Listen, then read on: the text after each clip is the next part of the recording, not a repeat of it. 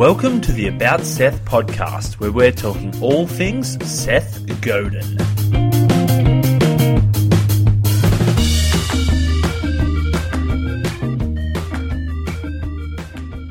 Today is part one of The Dip by Seth Godin, subtitled The Extraordinary Benefits of Knowing When to Quit and When to Stick.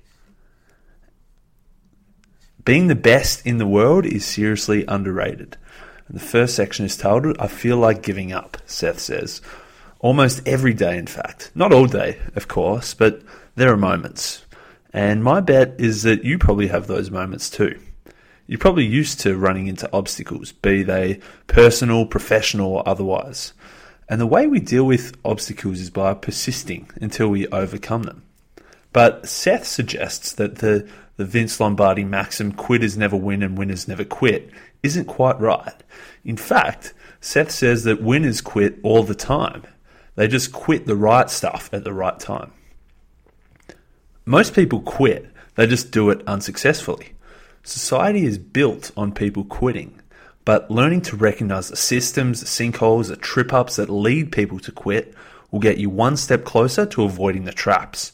Seth calls this the dip, and the book will talk about getting through the dip. You can't avoid it.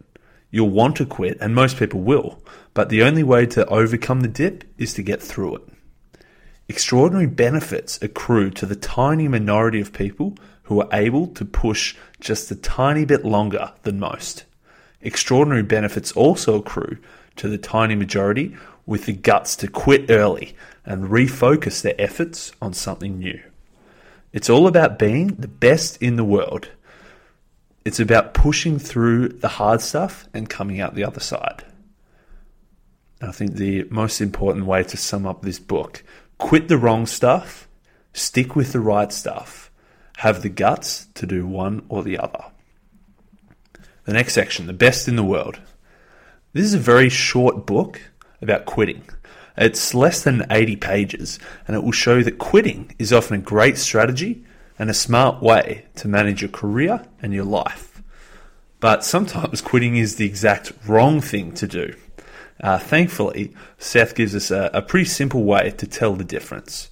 But before we get into that in later parts, in future episodes, we need to realize how valuable it is to become the best in the world.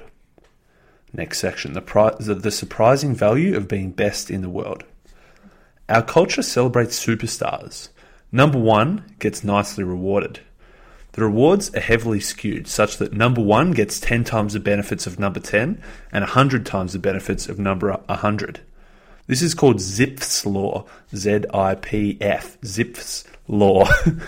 Google image search that and you'll see a graph of Zipf's Law in action.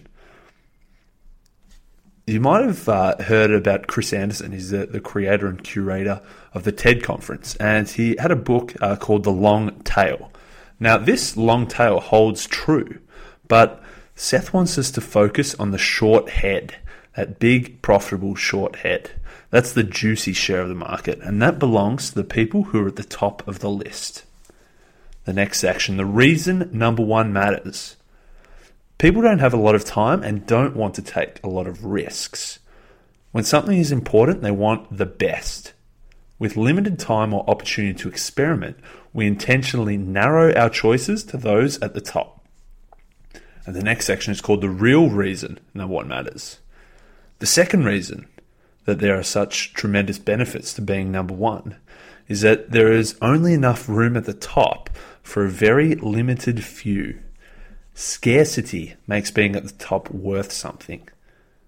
And where does scarcity come from?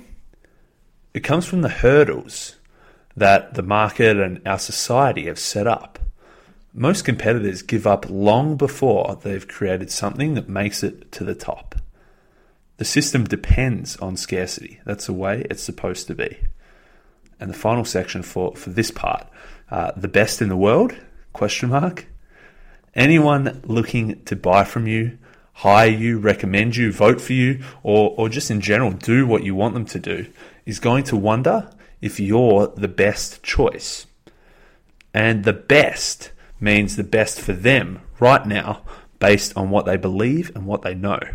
And the world means their world, the world that they have access to. The best doctor in the world, for you, it probably means the best option in a close geographical radius to your home or your work that you can go and visit in person. But the best freelance copywriter in the world for you is someone that writes in good English, is in your price range, and you can access and communicate with via the internet. The mass market is dying. There is no longer the best song or the best kind of coffee. Instead, there are millions of different bests. There is a best for each micro market and each micro world. The best is subjective. The consumer gets to decide, not you. And the world is selfish. It's their definition, not yours. The world is getting larger because we can now look everywhere when we want to find something or someone. But at the same time, the world is getting smaller because niches and categories are getting ever more specialized.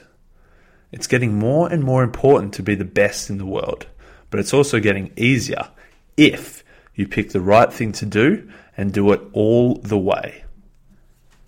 So if you're sold on becoming the best, but you've been frustrated in the route you've taken to get there so far, then maybe you need to start doing some quitting. Thank you for listening to the About Seth podcast. I hope you learned something along the way. I strongly urge you to check out more Seth Godin. You could either buy one of his books, check out one of his TED Talks, or subscribe to his daily blog. Or go to aboutseth.com.